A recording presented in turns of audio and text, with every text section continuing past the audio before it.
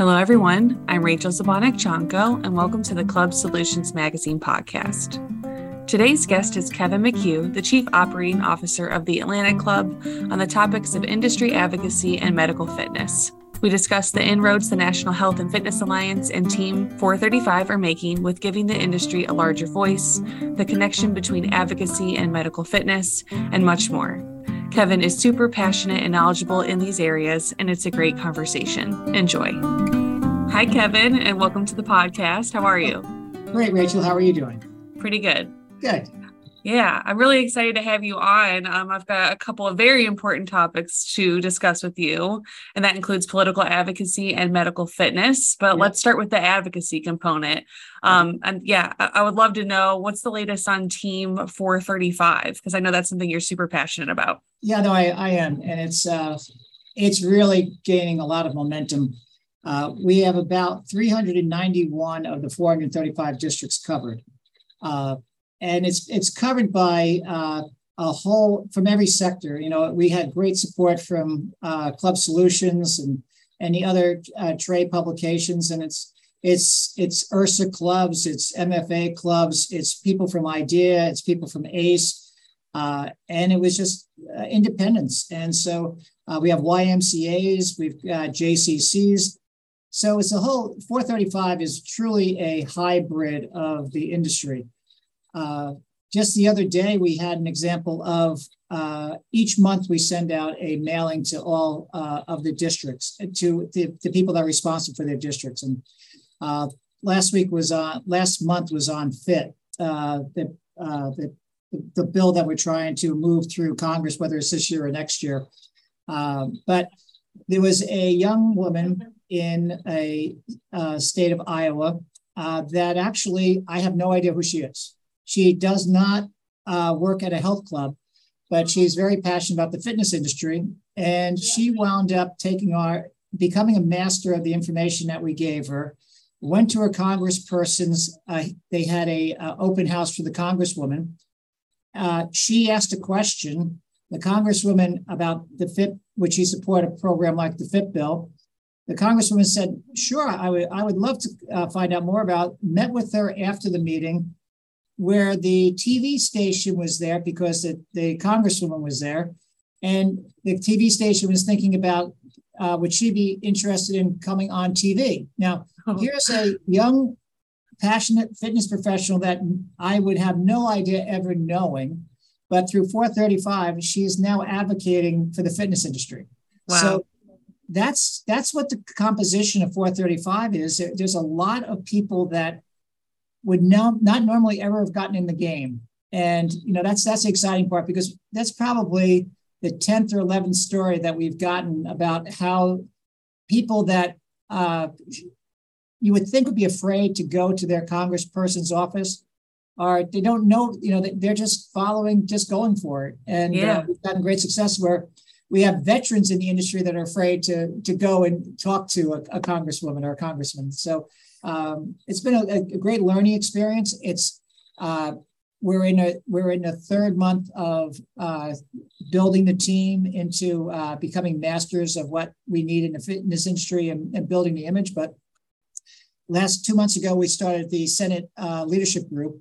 So now we've got 46 states covered with people that are dealing with the Senate. And then we've got the 391 districts being covered for the House. So I'd be very excited, you know, by IHRSA next year, how impactful these two teams are with one message and really all doing the same thing every month. So it's been really exciting.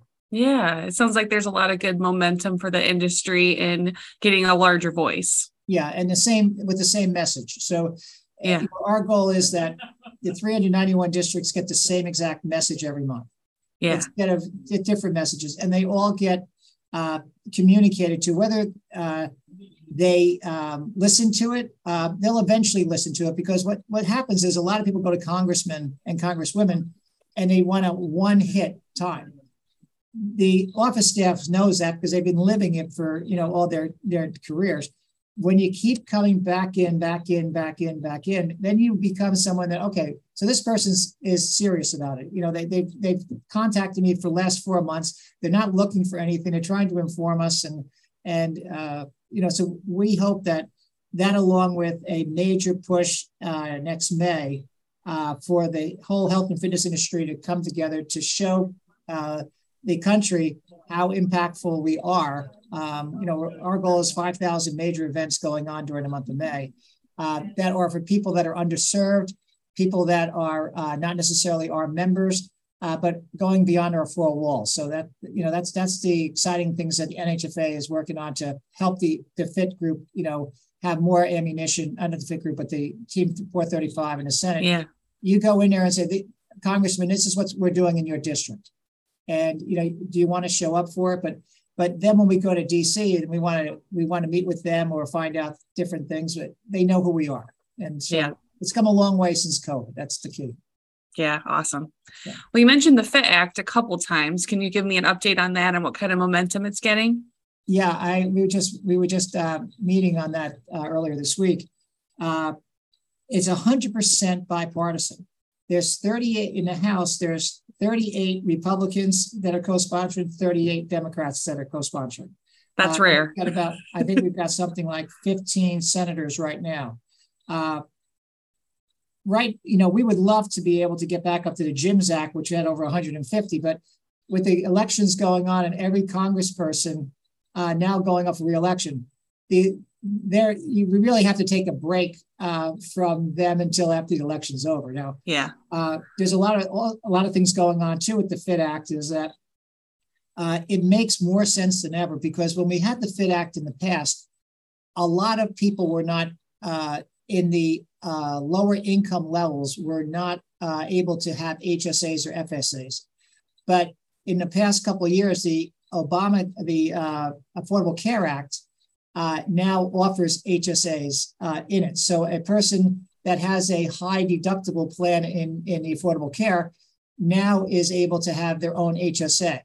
That wasn't when we were doing the FIT Act before, when it didn't get through the Senate but got through the House.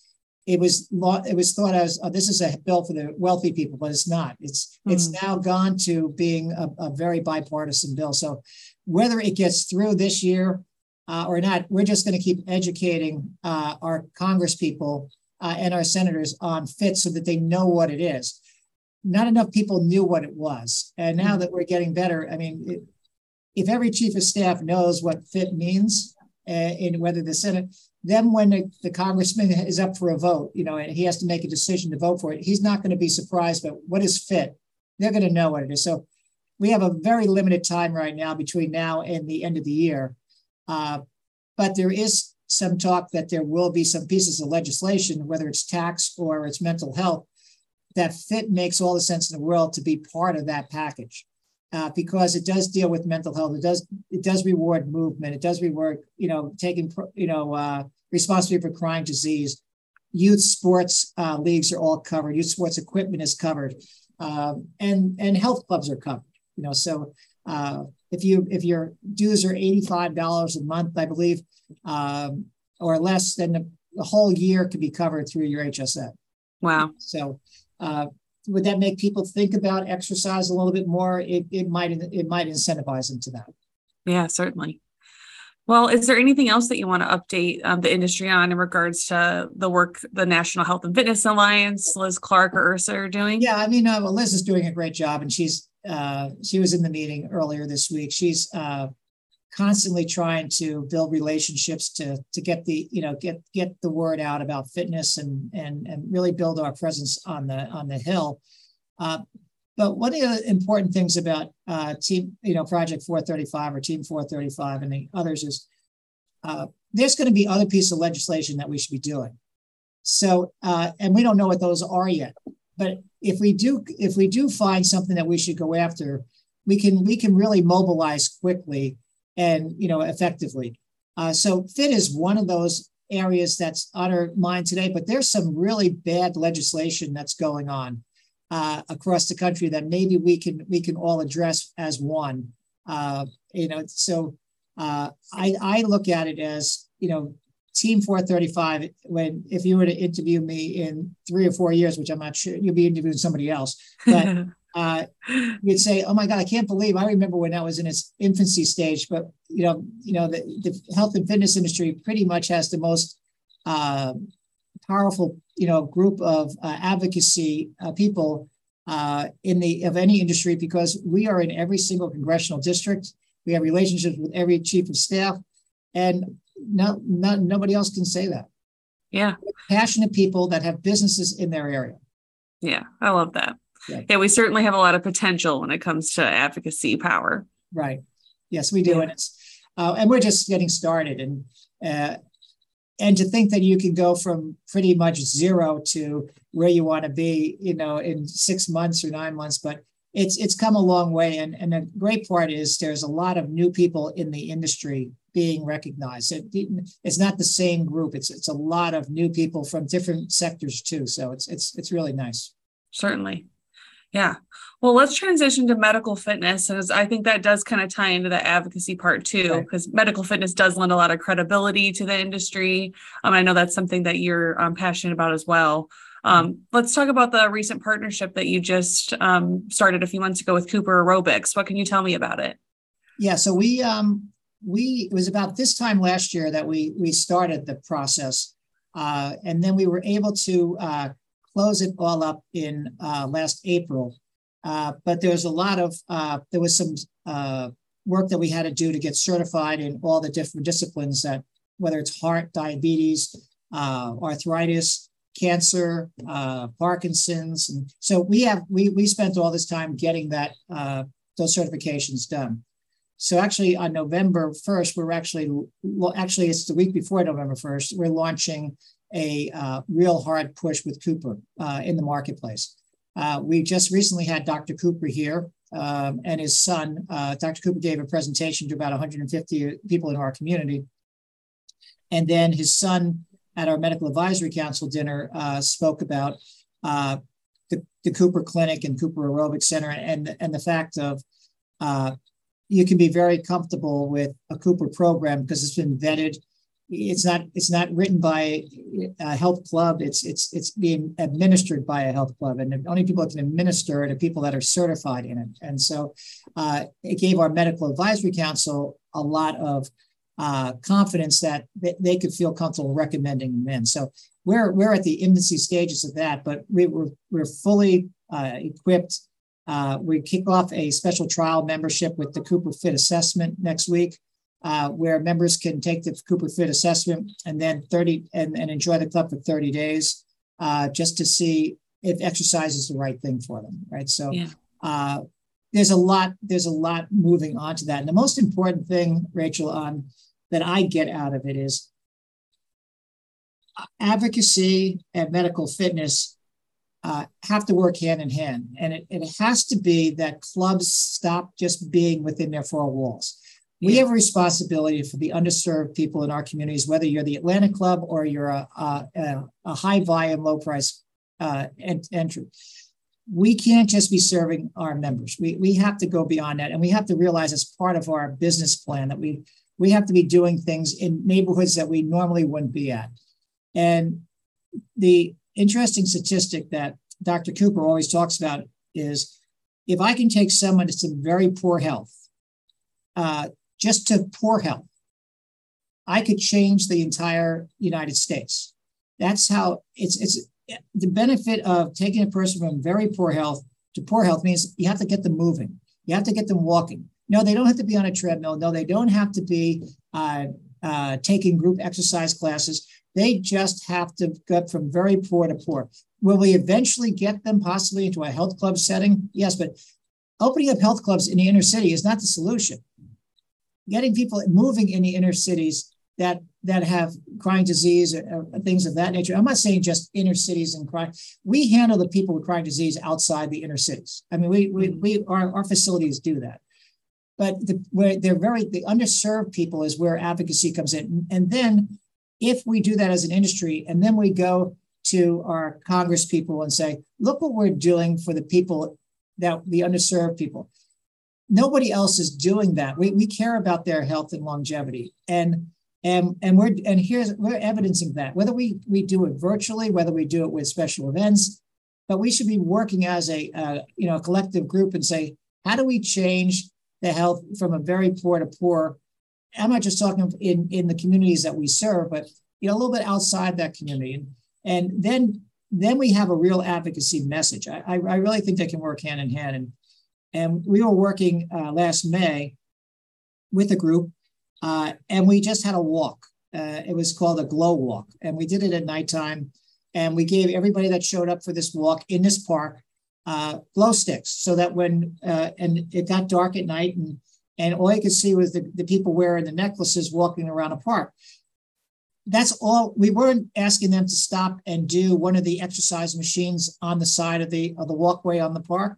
We just wanted them to walk, right? So the key is that if we can get communities to just get people to their parks and to just help them move, and in the world of virtual now, and maybe there are some things on eating, but we have to remember that when we're taking someone from zero up to 10, 0 to 10% versus 0 to 100%. I can't give the same virtual nutrition class to people that don't have a listening for right now. We have baby steps there, and in the world today, we have the talent to do it. I mean, there's no doubt that our industry can do this and scale it. But I really think that commercial fitness has a reputation that it doesn't deserve. That it's just for the beautiful people, and that's why we all got shut down, because it was just for the beautiful people. If Congress realized that our beautiful people are probably 15% of our membership, and the other 85% are people that they wouldn't consider beautiful people. Yeah. They wouldn't have had the power to shut us down. And if we really understood, which we didn't, how much that hurt for 9 months or 8 months being shut down, the people that were the 85% of our membership, and what it did to them personally and physically, we as a industry would have been a lot more powerful and say, do you realize what you're doing? You're killing people. You're changing. You have really, COVID is the least of your problems. Inactivity is much more, is truly much more dangerous than COVID ever could be. And the people that got impacted by COVID are people that we should be spending our time now making sure that the next COVID is going to still impact the deconditioned people. It's still going to affect those same, it's people with heart disease.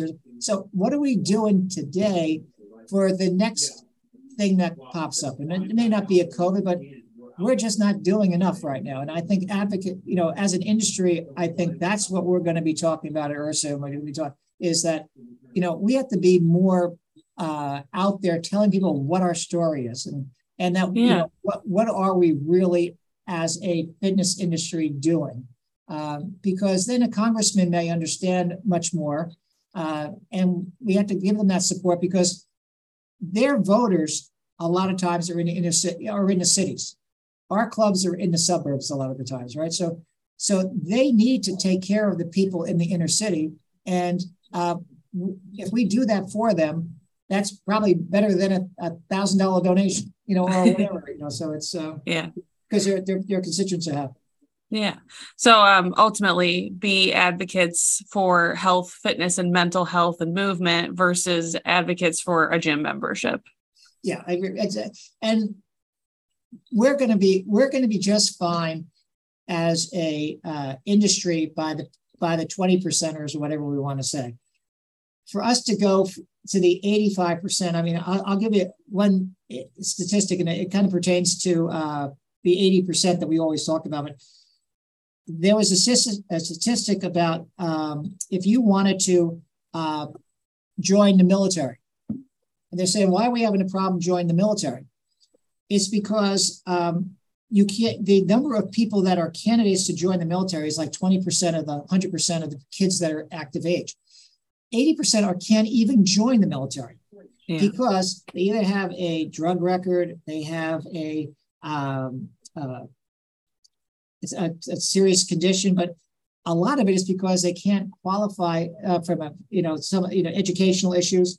But the vast majority can't qualify physically for becoming a person in the military. So Liz is looking at that as saying, okay, so if you want to go into the military and you're not conditioned right, our industry is going to figure out a way to help you. Yeah, but so the same thing is there too. I mean, out of that 80% that we all talk about, how many really want to ever come? And we saw a stat last week. There's only like 18% of that 80% that have any desire to even ever think about joining a health club. So, so we have to figure out how to get to that 18% first instead of going broadly to that. So medical fitness does do that though. And but it has to do it in a way that's not fake. So it's not about selling the membership. It's getting into a program, getting outcomes, and then them asking us, can you tell me more about your club? Because it's not about the club, it's about the program. And we're spending all this money at the Atlanta Club trying to convince the public that we're about your program and we're about your outcomes. And we know that some of you will join this club. So we're not going to hide behind the fact that, yes, we know some of you are going to join the club. And some of you would swear that you're never going to join the club, but you go through the program, you realize this actually could work. Yeah. But we're not going to, our sales team does not touch those people that are in our medical fitness programs until they actually ask, can you tell me some more about your club? And then they go to our membership team. And we protect that because our doctors that refer people also don't want to be referring people to a health club. They want to be referring people to a program. Yeah, no, that makes sense. And this is where partnerships, like you mentioned, can be super helpful, whether that's Cooper Aerobics. And then you guys even partnered with Hackensack Meridian Health to do a mental health workshop series, right? Can you talk about that a little bit? Sure.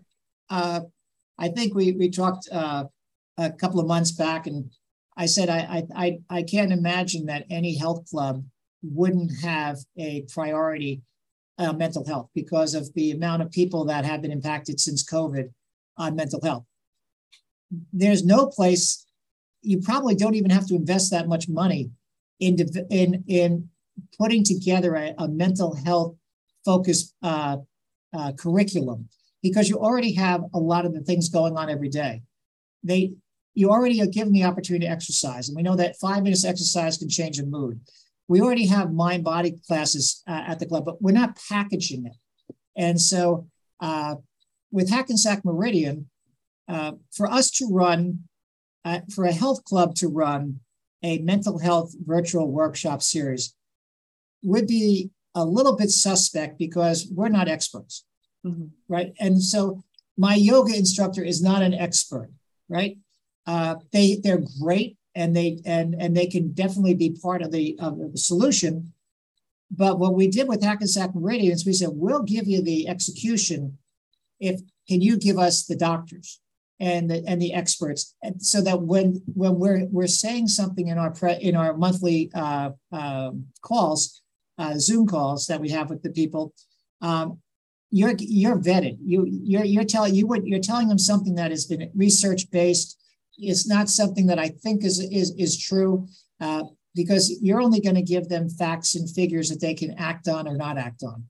And then what we'll do is we'll take that theme and we'll make it work, and we'll provide free classes for the attendees to see how they want to address things. So that relationship has been great for us. We're going to continue it in 2023. And we may even go into a different discipline with them besides just mental health. Awesome. Yep. Well, is there anything else on medical fitness or advocacy you think is important to share with the industry?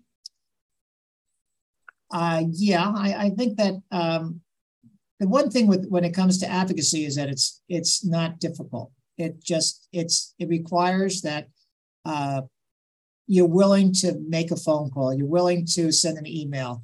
How much time does it take to be on Team 435? Probably, if it takes an hour a month, it probably is a half hour a month. But it's a half hour every month. It's not every other month that you do it. So when you sign on, you're signing on that you're going to do this 12 times a year, and what you get for that is a thank you. That's what you get, and you'll also get you'll get a learning. You'll learn a lot. I guarantee that young lady that was in Iowa had no idea how much she was going to learn about the industry, how much she was going to learn about the political system, about how things work in Washington before she actually joined, Team 435. Yeah. So I believe that advocacy isn't a over the years, it was always somebody else needs to do it because they've got the experience, they got the knowledge. There are people that have that, and they're called lobbyists, but lobbyists only work well when they've got local people. And so when a lobbyist can tie into local people, they're very powerful. And so that's what we're giving to our lobbyists is you got 391 districts now covered. You want to call any one of them, contact our person in Team 435, and they'll be on the call with you, and things of that nature. So, and the same thing with our Senate group now too. So, for example, in Florida, if the lobbyists wanted to talk to Senator Rubio, they know that Jeff Dyer and Joe Cirilli will be on that call. Yeah. They don't have to hesitate and say, who do you think should be on the call? No, those are the two people in Florida that lobbyist would call. And so there's no questions anymore that we've got the games, the team's set up, and now is how much do we use it? Yeah.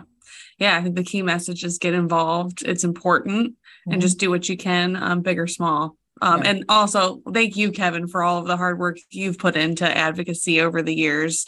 I know that you're spending much more than 30 minutes a month on it. So it's greatly appreciated and you're making a huge impact. And then when it comes to medical fitness, start small. We're not a good example. If a person was thinking about how to get involved with medical fitness, where we are today versus where we started 11 years ago. At being a commercial club in a space that was really for hospitals. And Pat Laws, the owner, said, no, we deserve that same space, just like the hospital deserves the same space. And that's how we built it up. But you can start off with an arthritis program. You can start off with a Parkinson's program. You don't have to have all the things that you'll eventually want it, but you don't have to spend a lot of money to get involved with it. But what you have to be, though, is you have to be committed to providing the highest level of certification for the people that are going to do those programs. You can't just have an arthritis program or a cancer program and not have a cancer exercise specialist that understands it. That's in the past. I think a lot of things they'll do a program and it's just a trainer that decides they're interested in it, but they're not certified in it. And the type of programs. Take a look at this. Whether it's Mayo, whether it's Cooper, there are programs that you can buy very inexpensively that you don't write, and that when you're talking to your members, they'd much rather see something that's from Cooper or Mayo or Johns Hopkins than something that's written by that club. And so train to the curriculum that's already vetted. And I do believe you can get a lot of people can get involved with this medical fitness, and the more people that do it, the stronger industry will be. Yeah, certainly. Awesome. Well, Kevin, this has been great. I really appreciate your time. It's always good to talk to you. Yep.